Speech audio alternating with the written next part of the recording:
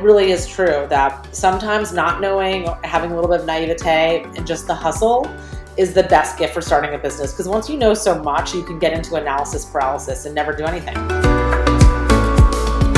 Hey everyone, I'm Yasmin Nouri, and you're listening to the Behind Her Empire podcast. I'm on a mission to showcase successful self-made women who share honest stories and lessons of what it really takes to create the life you want and build your own empire.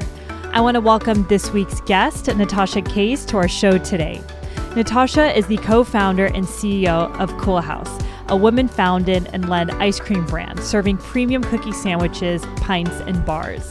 After earning her master's degree in architecture from UCLA and landing her dream job at Walt Disney Imagineering, she decided to leave her corporate job and risk everything she had on an old postal van that she purchased on Craigslist.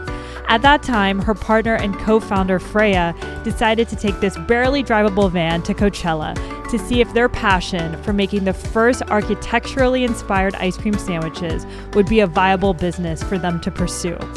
Coachella was a big hit, and since 2008, Cool House has become a multi-million-dollar business, growing 2 to 3 times per year due to popular demand. Natasha has been named 30 under 30 by Forbes and Zagat and has helped expand their business to over 7,500 grocery stores nationwide, from Safeway to Whole Foods. Well, I'm genuinely excited that Natasha's with us today. I'm a big fan of their brand and love their ice cream sandwiches, specifically their cookies and cream. It's so good. But also her story. She really has combined 2 passions of hers, which is architecture and food, and genuinely created a dream business of hers that is doing incredibly well. So I'm looking forward to diving even deeper into her story today. Welcome to the show, Natasha. Thanks so much for having me. We're excited, and I want to thank you for taking time. I know you're on maternity leave right now with your 6-week-old daughter, so thank you for being with us, and congratulations. Thank you. I appreciate it. Very happy she's here. Well, I'm also excited a bit later in our interview to talk more about your 2 adorable children and your wife, Freya, who's also your co-founder. But I'd love to start with your upbringing. You know, you grew up in LA in the Valley, which I'm also from. Nice. Yes. And, you know, both your parents were very artistic and creative and quite influential in your life. Can you share more about what your life was like growing up? Yeah, I'm from Sherman Oaks. My middle name is Jenny, so a lot of people suggest that's an '80s Valley kind of name. It's actually my great grandmother's name, but I like to. It can suit both purposes. It does. I love being from here. I love now kind of planting our roots in the city that I'm from because you have such a support network and the LA that I knew and grew up with has evolved so much. I think as kids, especially being in Sherman Oaks, it felt a little bit more like the city was sort of in a bit more disconnected, more like, you might stay kind of in one area, not venture out as much. Sherman Oaks certainly felt like slightly suburban, but whereas now I feel like there's cool bars and restaurants there and a lot of young people moving there. And so it's cool to see how it's changed and evolved. But I honestly, I loved growing up here, and I'm grateful to be in a city that, is so multicultural and just has so much to offer. And then now, to have the support network of, especially with having my 6-week-old and my 3-year-old son, having so much family here. Both my Freya, the co-founder of Cool House, and my wife is also from here. So we have both sets of grandparents and brothers and sisters-in-law and beyond. So I just love it. And I'm so proud of how much LA has just blossomed since then. It really has changed quite a bit, but it's great to hear both you and your wife have the support system of your family around, which I'm sure is incredibly invaluable now that you have 2 little ones. So I know both your parents are quite creative, and I believe your dad was an architect. Did that really motivate you to go down that path? Because in your early 20s, you ended up going to UCLA for their architecture program. Can you share more about that? I think my parents, I don't feel that there was ever necessarily a strong push. I feel like they're kind of just like led by example. My dad being an architect, my mom being an animator at Disney, I just saw really good examples in my household of being creative and turning it into a career and turning it into a fulfilling career. My dad designed our house that my parents still live in, that we grew up in. I mean, what's more, fulfilling than that, to spend every day in the space you envisioned for you and your family? It's pretty profound.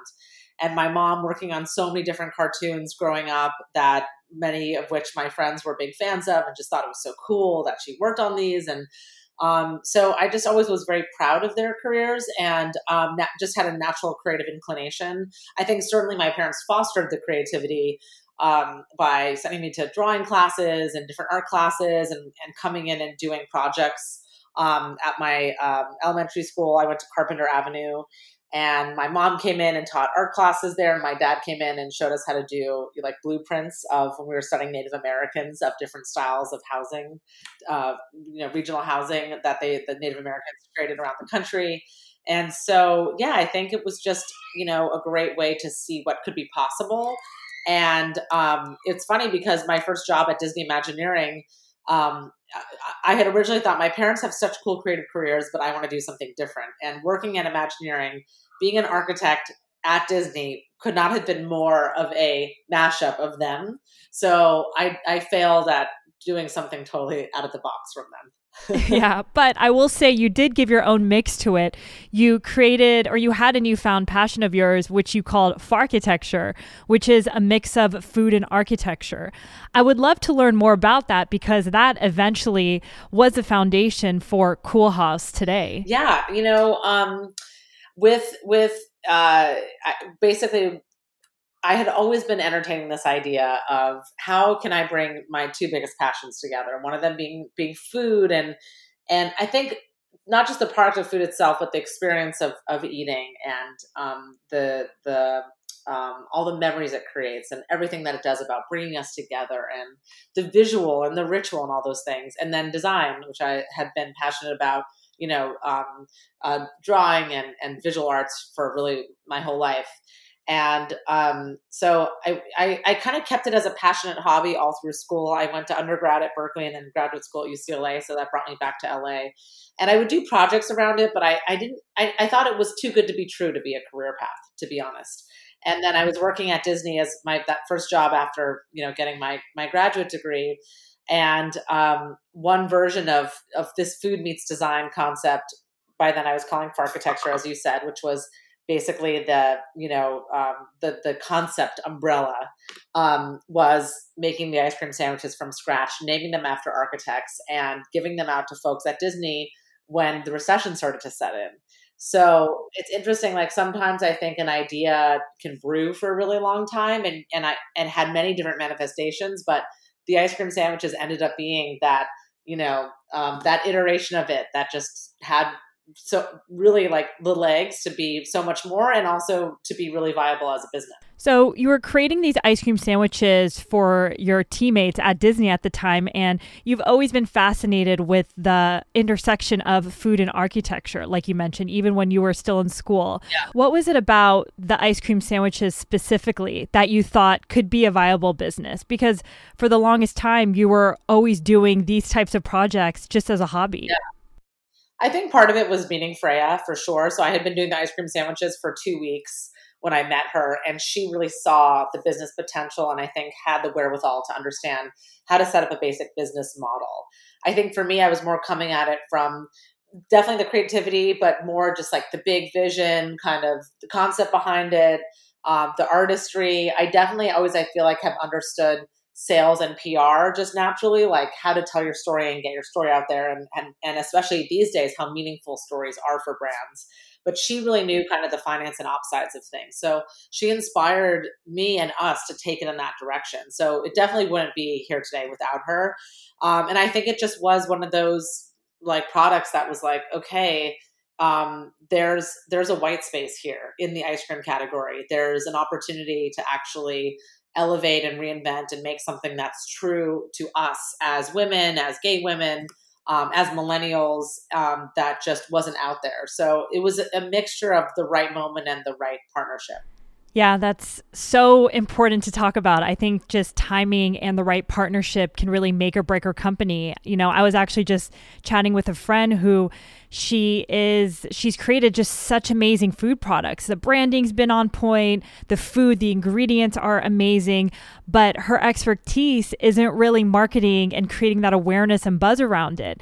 And it's not what she necessarily enjoys. So I think the main thing is really making sure you partner with someone or hire a teammate or a contractor that can really balance your skill sets, because like you said, every aspect is important, from the finance and ops side of things to the marketing and the PR. So it definitely seems like, both you and Freya were the perfect team. So I'd love to hear more about your quote unquote official launch at Coachella. I know there are so many amazing stories that happened there that really helped Koolhaas become a legitimate business. Can you share more about your experience there? Yeah, there's many stories within there. Some not appropriate for retelling, probably, but for Coachella, so we had the ice cream sandwiches. We knew there was a big opportunity to reinvent, as I said, and then we kind of then thought about, well, how do we get this concept to market? And we knew that even though grocery clearly could do better, it was too much to take on to kind of start out. And then being that the recession had just set in, brick and mortar wasn't going to be possible. We couldn't go and get a loan from a bank, which, by the way, lucky that we couldn't, because if we had started the idea 6 months earlier, we could get a big loan and had a lease and we're opening this ice cream shop. Who knows if it would have survived all that. So it was great that we were forced to be scrappy. And our idea is the best way to get this product out there with the lowest barrier to entry and in the quickest time frame would be reinvent the ice cream truck for our generation. And we looked around and we saw no one had really done this, and we couldn't believe it. We're like, we have to do this. Like, this is going to be done if not by us. Didn't you Google like hipster ice cream truck and nothing came up? Ice cream truck, yes. And yeah, it was like a truck that sold vinyl records. I mean, we were like, truly, how often even now just do you Google anything and there's few results? Like, maybe that was because exactly Google was like, but still building their inventory for search results. But yeah, we're like, everything was aligning. And so we bought this beat up postal van masquerading as an ice cream truck. And it couldn't drive. It didn't have an engine, but we knew this would be kind of like the icon of the brand. And we would use it to launch. So now where are we going to launch? We had both been to Coachella for many years in a row and had just seen, there was kind of this emerging, like the food was pretty good there. And I had worked at a friend's food stall and we thought that we could do that. Like, let's launch there. It's the perfect audience. It's hot, and we just figured out LegalZoom was like totally was instrumental actually in helping us launch quickly and cheaply. And we just, made enough ice cream, enough cookies through actually partner. We were able to use a couple of different manufacturers, their facilities, to make our recipes. So we almost like introduced scale right away because it was such a big event. And we're like, this is go big or go home. And so getting the truck to Coachella, that was the last step. Okay, so as I mentioned, no engine. Well, we figured out that if we joined AAA Platinum, we got one free 200-mile tow. So the morning of Coachella, we pretended the truck broke down, even though it never drove, and they towed us to the desert. And that's that's the beginning of the end, or the beginning. I love how scrappy and resourceful you guys both were. And I also think it's powerful to state that you guys launched this company during a recession. And, you talked about how you were considering going to the bank to get a loan, but given the state of the economy, it wasn't an option for you. So you had to be resourceful. And we've heard, two episodes that come to mind was episode 2 with Nikeo Grieco for her skincare line, and episode 4 with Susie Batiz, who is the founder of Poo-Pourri and, a few other companies, but they both started their companies in a recession as well. So I think there's a lot of opportunities in moments like that.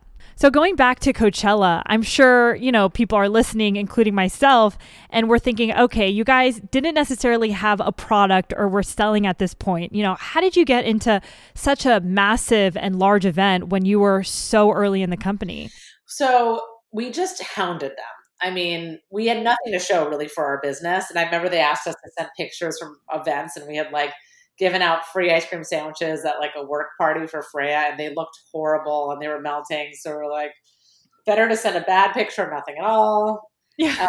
And then we, I mentioned LegalZoom did help because we needed to like incorporate, and like that's what was good about Coachella. We had to be just buttoned up enough to get there, like a little bit more than like a farmer's market. Even you needed a seller's permit, basic health permit. Like we had like kind of a checklist, and then we just basically annoyed them so much from every different contact we could find to reach out to them until they were like, okay, like, well, you can bring the truck, park it in the campground, and please just leave us alone. So that's what we did. It was true, just persistence. And also, we were the first food truck there. So it wasn't like you had all these like high end vendors, restaurants, 5-course meals. Like, I think we got the benefit of being early adopters of the idea of being gourmet food there at all. Yeah, that is true. And it seems like the idea and Koolhaas did incredibly well during Coachella. So it really proved the business model that you guys had. And I understand that I believe one of your friends wrote about you and Coachella in a magazine. Yeah. And from there, the company went viral and everybody was beginning to learn more about you. And you really rode on that momentum to create, a larger business for yourself without even raising a single dollar. So what was that experience like to go viral so early on in the company? Right. Well, yes, I think to have experienced your brand going viral is a true once in a lifetime. And also, it just doesn't happen. You can't plan for it. So it's an incredible gift to be able to come up with something that really just hits that chord with people. And I think what you have to be ready to do is just like hold on to the reins at that point. Like, because it's you don't want to lose that fact that you built such instant momentum and you want to capitalize on it. So it was really cool. It was really amazing when Coachella ended. The whole ride home, basically, Freya had luckily we had made like a Twitter page and a basic website and like a Facebook page and, or Twitter, back then you would say Twitter page, now handle. So she had this setting that every time we got a new follower, she would get an email. So I called her on the way home. We were separated because she was in a tow truck and I was in, the truck car we brought out there. And I called her and I said, like, Koolhaas is blowing up. Like, something's happening. I'm getting calls from editors. Like, this is amazing. I think Dwell had called me, LA Times. And she said, oh, well, I knew something was up because it seems like our Twitter account has been hacked. We're getting followers every couple seconds. I was like, no, this is going viral. And the whole way home, I think by the time I got home, we had about 10,000 followers. And it was just Google alert after Google alert, press inquiry. I mean, it was just amazing. It was like, okay, we must do this. We are onto something. And it's such an incredible feeling to get that feedback. And then it was just about doing the absolute basics to make the truck drivable and, the doors operable so that we could get out there and not miss this moment to capitalize. Wow, what a story. And it's so important, like you mentioned, to capitalize on the momentum. And I know there are other entrepreneurs who've been in similar spots who can't necessarily meet the demand because of the excessive growth that they're seeing. So at that point, were you selling Koolhaas out of food truck still? Yeah, so we spent a couple of weeks putting the logo on the truck, making it operable. And then I think one of the first events we ever did was Venice Wines. We parked there, and it was just like a dessert for people drinking and eating. First Friday was very early, the downtown art walk. So just sort of starting to do events, and then and there was all from the truck, scooping the ice cream sandwiches made to order in edible paper. Culver City Art Walk was an early one as well, and then we started getting catering inquiries, which we really hadn't planned for.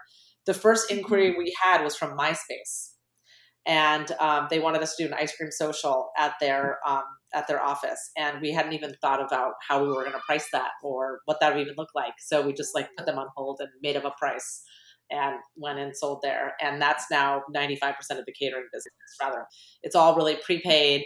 Film set visits, brand activations is huge. Giveaways, weddings is our number one type of event that we do most often. Bar bat mitzvah, showers. So it really has become a kind of special events business rather than a vending vehicle like we would do more often in the early days. I love that because so much of business, especially in the early days, is putting your product out there and really seeing what sticks. And for you guys, you never would have thought you would have been in the events business, and that would have been a large portion of your revenues if MySpace didn't reach out to you early on. So at what point did you decide to raise capital? Because I believe for the first 2 years, you guys were bootstrapped and, you were doing these catering type of events as well as still selling from your food trucks. But what was really the impetus for you to go out and raise money? Actually, it's funny. I forgot to say, to get to Coachella, we did borrow $700 from our friend Andy and $700 from Freya's mom. So that it just shows, and borrow. So we paid it back when we were done. Shows how small we now if I think of, Cool House has raised $22 million, I think. Wow. And you think we gotta go and get the $700.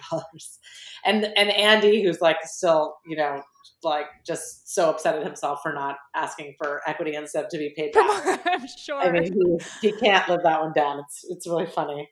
But he'll be part of our really big party, when you guys sell one day. Yeah. Household brand.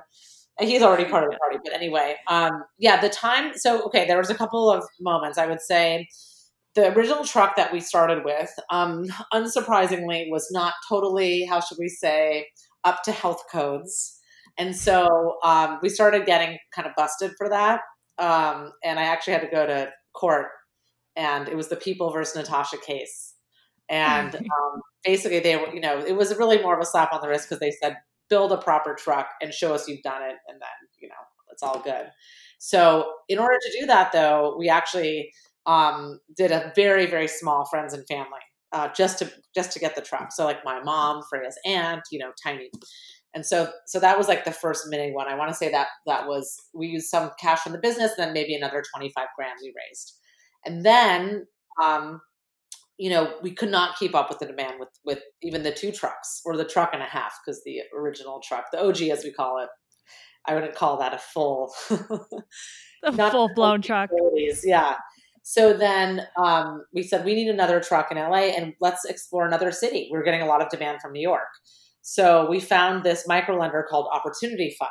They were able to let us borrow against our original truck and give us financing at low interest very quickly. So that allowed us to get our second and third truck. And that was very pivotal because we could keep expanding sort of the bandwidth to other cities and getting the word out there. And we then ran that for maybe a little less than a year even, I want to say, and said, you know what, we need real capital to take the kind of the buzz factor, the great cash flow from the trucks.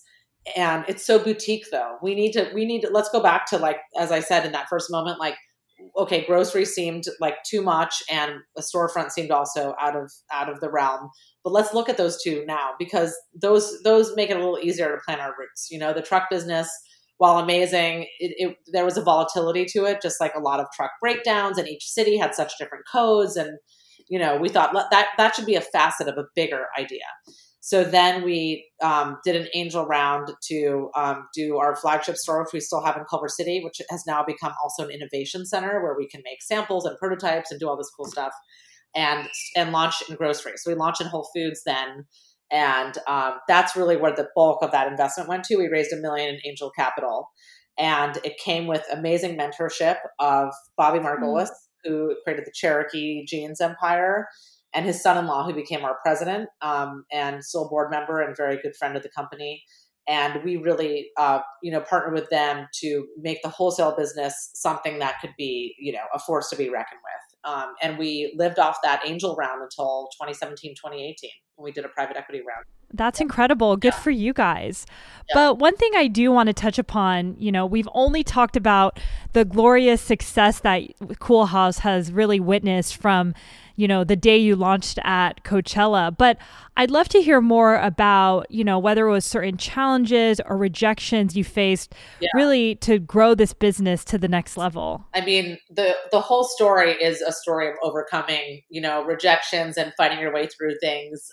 Maybe as an entrepreneur, you blacked out those moments and you remember the key, but by no means should anyone think that if they're having endless struggles getting where they need to go, that they're alone. I think the thing that is important, just as a side note to that, is like, I feel so passionate about this. I love doing this. So I will take the problems and the battles of this any day over anything else. So that's what drives me. It's not that they aren't there. It's that I want to solve those problems. I want to, make the best ice cream, the most interesting ice cream with the coolest story behind it. I want to partner with the most interesting people who are changing the game and bringing radical thinking and whatever that can mean for culture. And certainly thinking of the moment we're in now. I mean, you have a platform, to do something cool, to say something meaningful. So, and have follow up with action, of course. But specifically, I would say,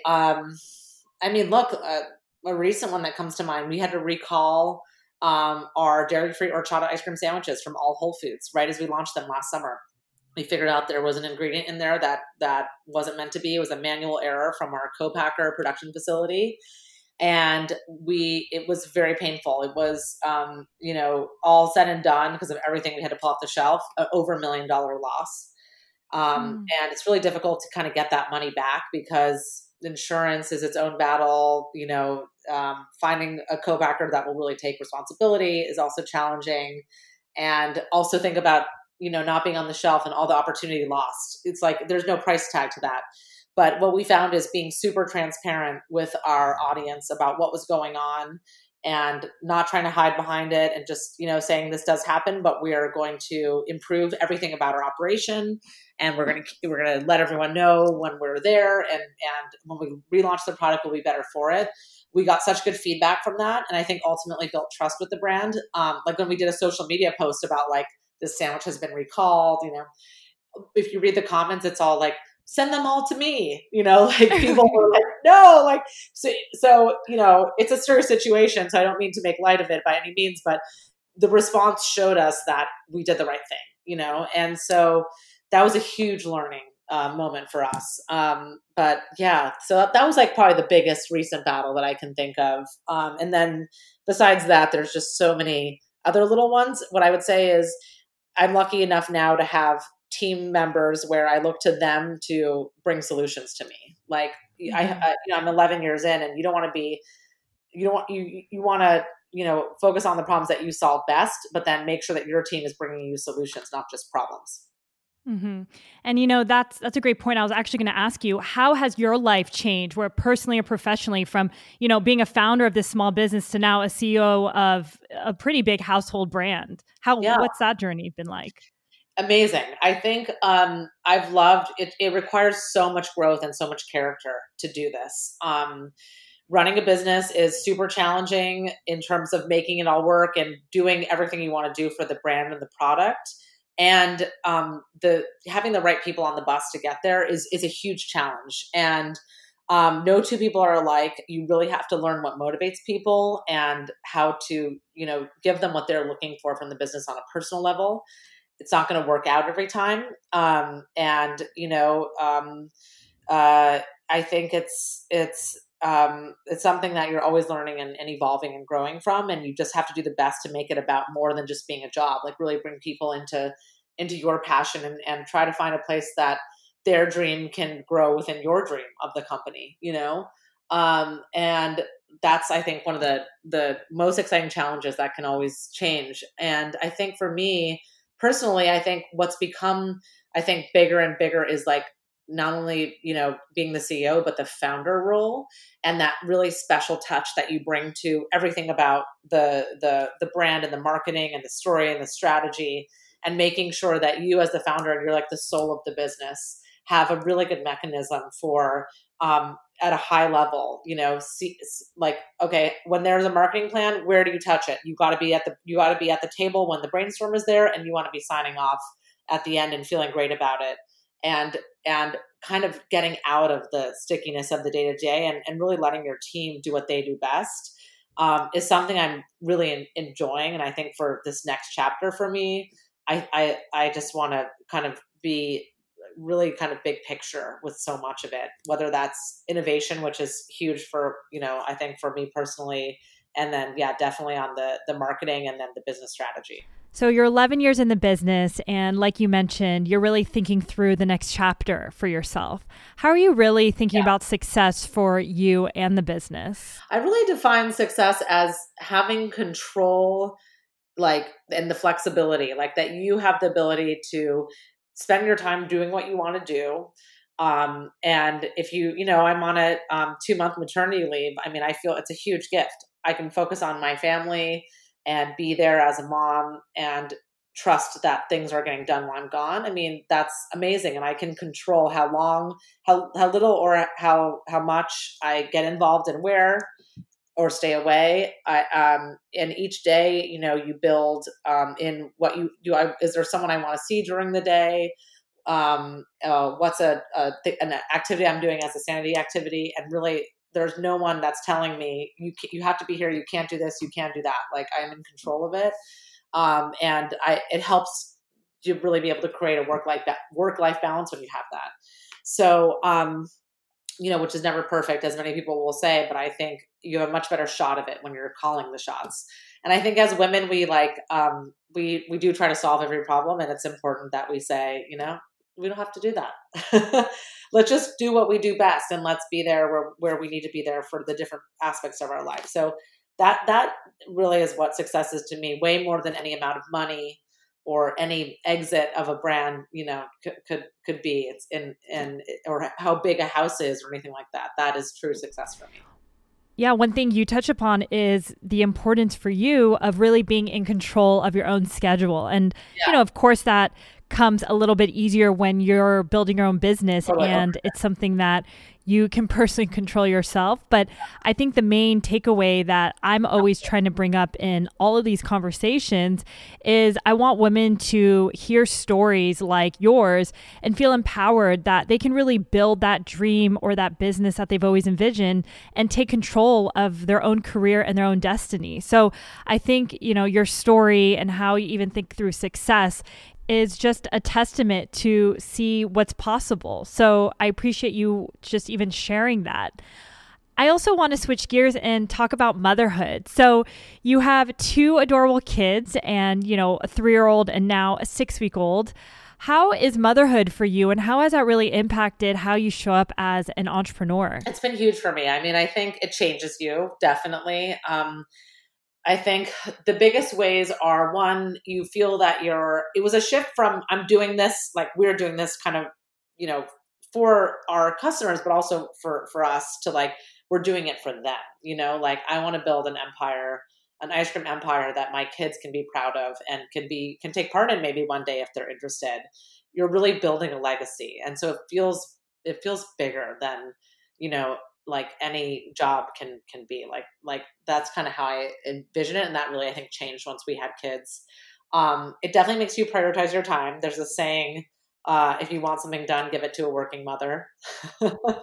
And, you just like, it's like you want to get more done because, you want to go home and see your kids. And in a normal world, Remy would be at school from 8 to 5 and then go to bed at 8 p.m. So it's not that much time, really. It's a little bit in the morning, a little bit in the evening, and you want to spend every second with them. So I think that definitely happened. I think you kind of drop the petty stuff more. Kids are really good at just giving you perspective. And even if you're not a mom, just having kids in your life, like, nieces and nephews, like just kids like have this ability to do this because they're not so caught up in all the messes and all. We spend our lives, you really see when they're born, like, oh, they really do start as this blank canvas. And we spend our lives just accumulating so much great stuff, but also, a lot of baggage or whatever weird encounters we have along the way. And it's great because they take you out of that and they just bring a lot of comfort and joy. So that's especially helpful right now. Those are I think the main ways I feel. I love being a mom with Freya. It's an incredible way to be partners, and we've certainly been through high stress situations together. So that was very good training for being mom. Yeah, I can definitely see that. You guys have been through quite a lot with each other, even with the business. And I know when you started the company, your relationship with Freya was fairly new at the time. And clearly you now have built an amazing family and a business. But what was that experience like building a company with your partner? It was just, it kind of blows your mind because, I think you get to know someone through the business to a certain degree. And it's helpful in that we would get into a lot of really intense arguments, but I think we worked out a lot of our philosophical differences through the business rather than just making them personal attacks. And I don't know, starting the ice cream business in that little rinky dink truck, driving it into the sunset in Ojai for a wedding. I mean, what a romantic way to get to know your partner. We went on so many journeys together. And it's just like falling in love and having the business grow, just very, very special. And I just respect her so much. Like, she's my mentor, and I always look to her for feedback. And she's my toughest critic and biggest champion, no doubt about that. Definitely toughest critic. I need that. You need that sometimes. Yeah, totally. And so I think too, we believe a brand has to be bigger than the relationship, and the relationship has to be bigger than the brand. So Freya did decide to step out of the day-to-day, which was a very tough moment for us, but ultimately the best thing. And so now we work in related but different, companies. And it's really nice to have that, a bit of a boundary, but be able to help each other with insight. What would you say was the motivation around Freya leaving the day-to-day and the ops of the business? I think that she was a bit burnt out. She felt that there was some resentment. She felt that doing finance and ops was not as fun as sales, marketing, PR, innovation, like I was more focused on. And for her, I don't know if being a owner-run business, she just gets very emotional about when things go wrong. We would be at a dinner party and someone would tweet incorrectly about the truck location and the whole night would be ruined. It was very hard at that time for her to separate those things. So just better for her mental health. Now she is, basically the president of tea company called Tea Drops.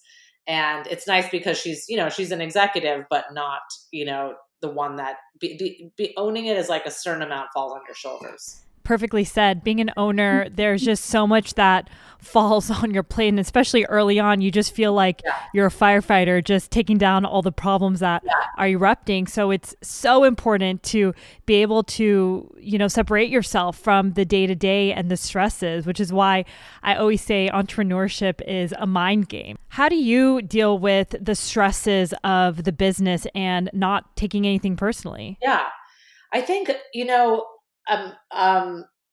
part of it is just, I think, in my DNA, I guess I did one of those personality tests, those work personality tests. And I respond with I'm very rational, something happens, my response is rational as opposed to emotional. And I just don't, I guess I just know that the emotion you need to have emotion, but the emotion will get distracting.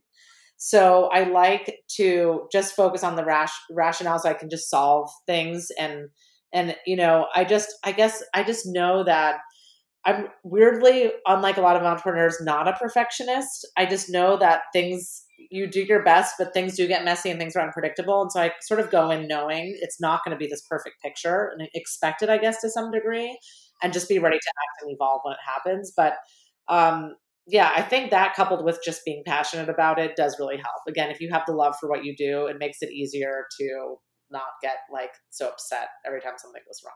That's so true. Love for what you do and really remembering the why and the passion behind what you're starting. So I definitely feel like that has been the North Star anytime things get really difficult or tough in my own business. So as someone who's created legitimately their dream company. You never thought that this could be possible.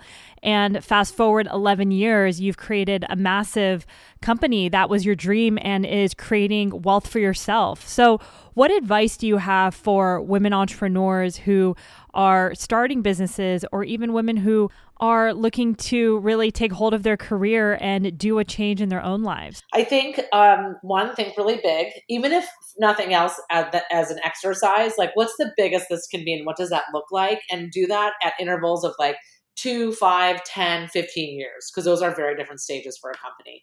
And be as specific as possible. I had a friend, someone I interviewed, I actually had a podcast with, Eater. We interviewed the Zingerman's Deli founder. And his whole thing was writing vision, but writing it in present tense. So it's like you're living in that moment, which I thought was really, really cool. So that's sort of, I think, one thing that I would just recommend doing just for yourself. Take the time to do that. And then I would do that for you personally. Like, what does it mean for you? Like what does it look like for you? What is your day to day? Like, how much money are you making?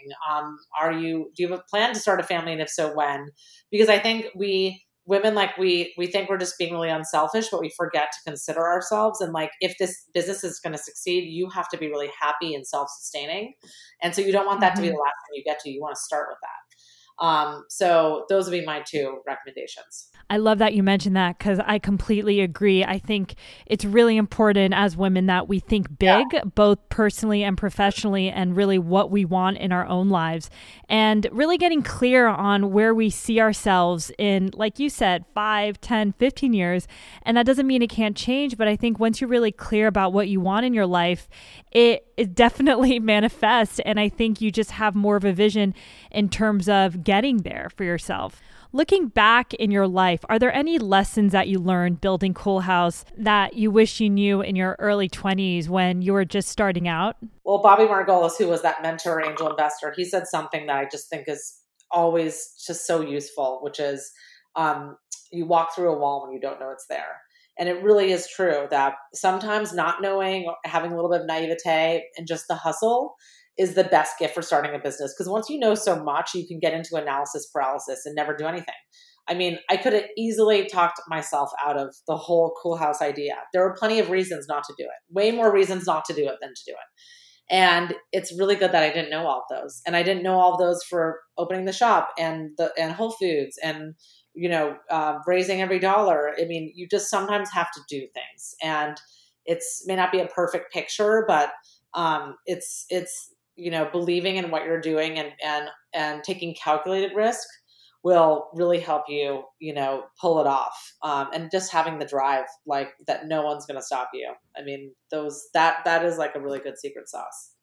It's so true. I mean, honestly, everyone that we've interviewed so far, so we've had probably about 15 interviews with self-made women, and each one of them have not come from their specific industries for their business. They just jumped into something new, and it's been such an advantage. And I think that's so important to talk about, because people hold themselves back sometimes and get nervous. Like, I don't have the experience.